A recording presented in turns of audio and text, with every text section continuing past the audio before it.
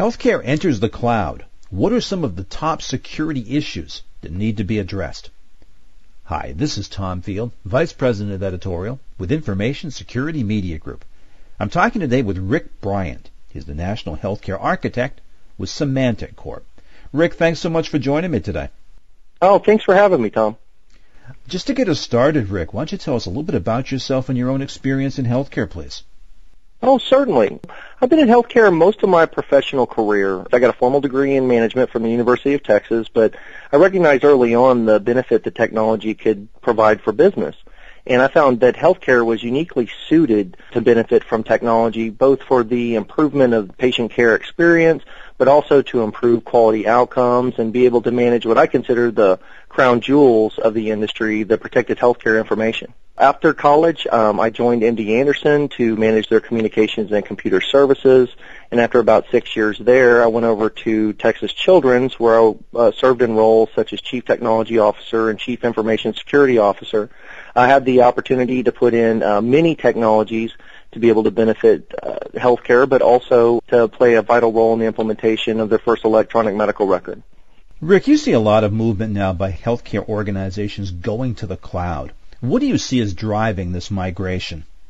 Well, the cloud became a big buzzword in the early to mid-2000s. At that point, it was touted for everything, to all answers technical, and to be able to revolutionize the industry. But it wasn't really intended, it wasn't really mature enough to meet most of the needs of business or healthcare. At the same time, the cloud was starting to stratify over the years into viable solutions to all industries, including healthcare. And I built a model to typify this that I think many have seen and use it as a reference to really specify what a person means when they're talking about the cloud. Starting at the data center, whether this is a hosted solution or whether or not this is a glass house built and managed within your organization, data centers provide the most control of your application's performance and security, but they also have the highest level of cost and a significant amount of management for each and every patient care application. The cloud started to stratify initially as infrastructure as a service, and this offered roughly a 50% reduction in both the capital and operating costs, as well as decreased the management responsibilities. However, is when the industry first started to notice the loss of control over the systems and the patch levels and total and complete control over the access to their information. We've seen it since develop into solutions such as platform as a service, most notably the Azure Cloud solution or the Amazon Cloud solution.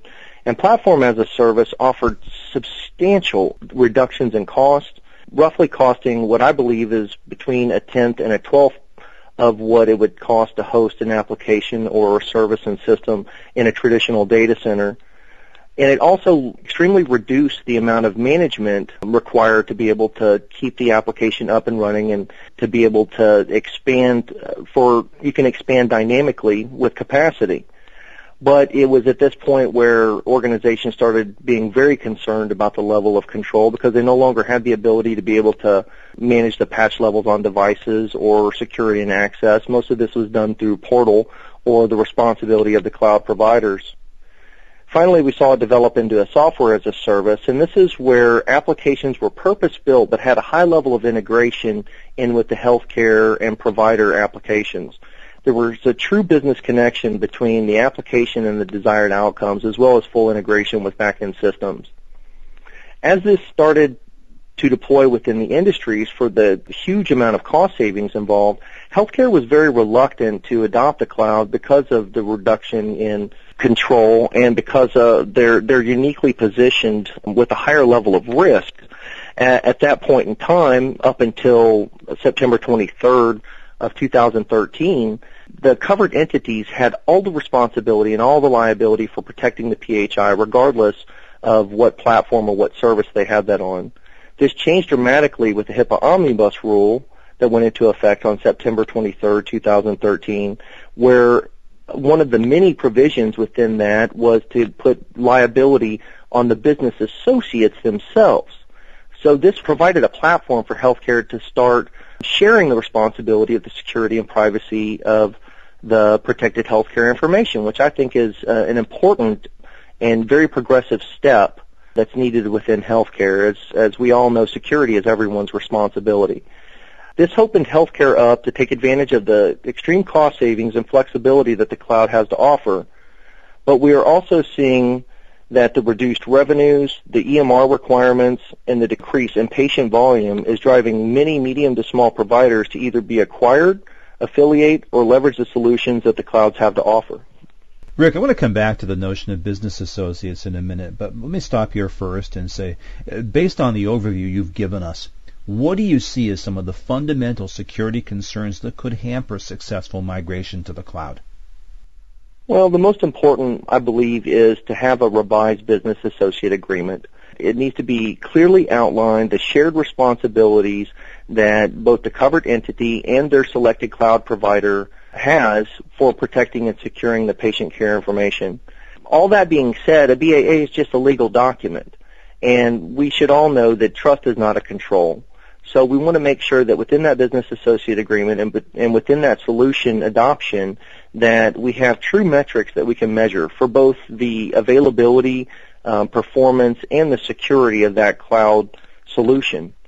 I think that visibility in the cloud can be increasingly difficult depending on the type of cloud service that you use, the number of data centers, the potential locations of your critical information or your protected healthcare information could be in any of those data centers at any of those times or at some point even in different countries. You want to make sure that you have visibility to where your critical data is at. And then I recommend that organizations put in or utilize a DLP technology to not only provide that visibility, but to be able to report and control and prevent the loss of any PHI that could be put into that solution. With DLP technologies available today, you can specify which storage devices or which cloud providers are enabled to be able to receive certain type of files, especially personally identifiable information or your PHI information. And through the use of that, you can manage and control even outside of your organization's boundaries and within the cloud space. I would also recommend that we need to have identity proofing for our users. This is especially important if the cloud solutions are being used and accessed by your patients as part of your patient engagement strategy. Make sure that the authentication method can truly identify that the users you're allowing into your cloud-based solution are authorized users by your system. And then finally, it's always a good idea to make sure that you have some sort of endpoint integrity, that users that are connecting into, let's say, a shared cloud storage solution are free of malware or anything that could affect the integrity of the information that they're accessing within the cloud. Rick, let's come back to this notion of business associates. As you know, one of the things that healthcare entities need to do is they need to take care of their own security, but they're also responsible for the security of their business associates, their vendors. So how do you help them to sort of ensure or approach the surety of their cloud service provider's security? Well, it's a very good point, especially with the expanded definition of what constitutes a business associate under HIPAA Omnibus. There's a lot more business associates out there than there were even previously. So making sure that when they do the business associate agreements that there's a clear definition of liability, but I also recommend that you put in a right to audit clause. Most of us don't have the resources to be able to audit all of our business associates, but it's important that you have the right to audit, and it doesn't necessarily have to be someone within your organization. It can be someone of your designation, like a trusted partner and a third party, maybe one of the big three auditing firms.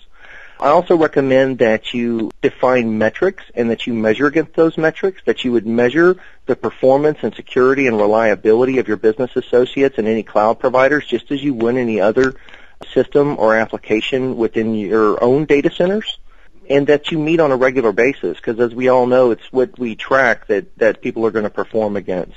So making sure that you have good structure around that and the ability within your agreements to perform those are important for managing the solution overall.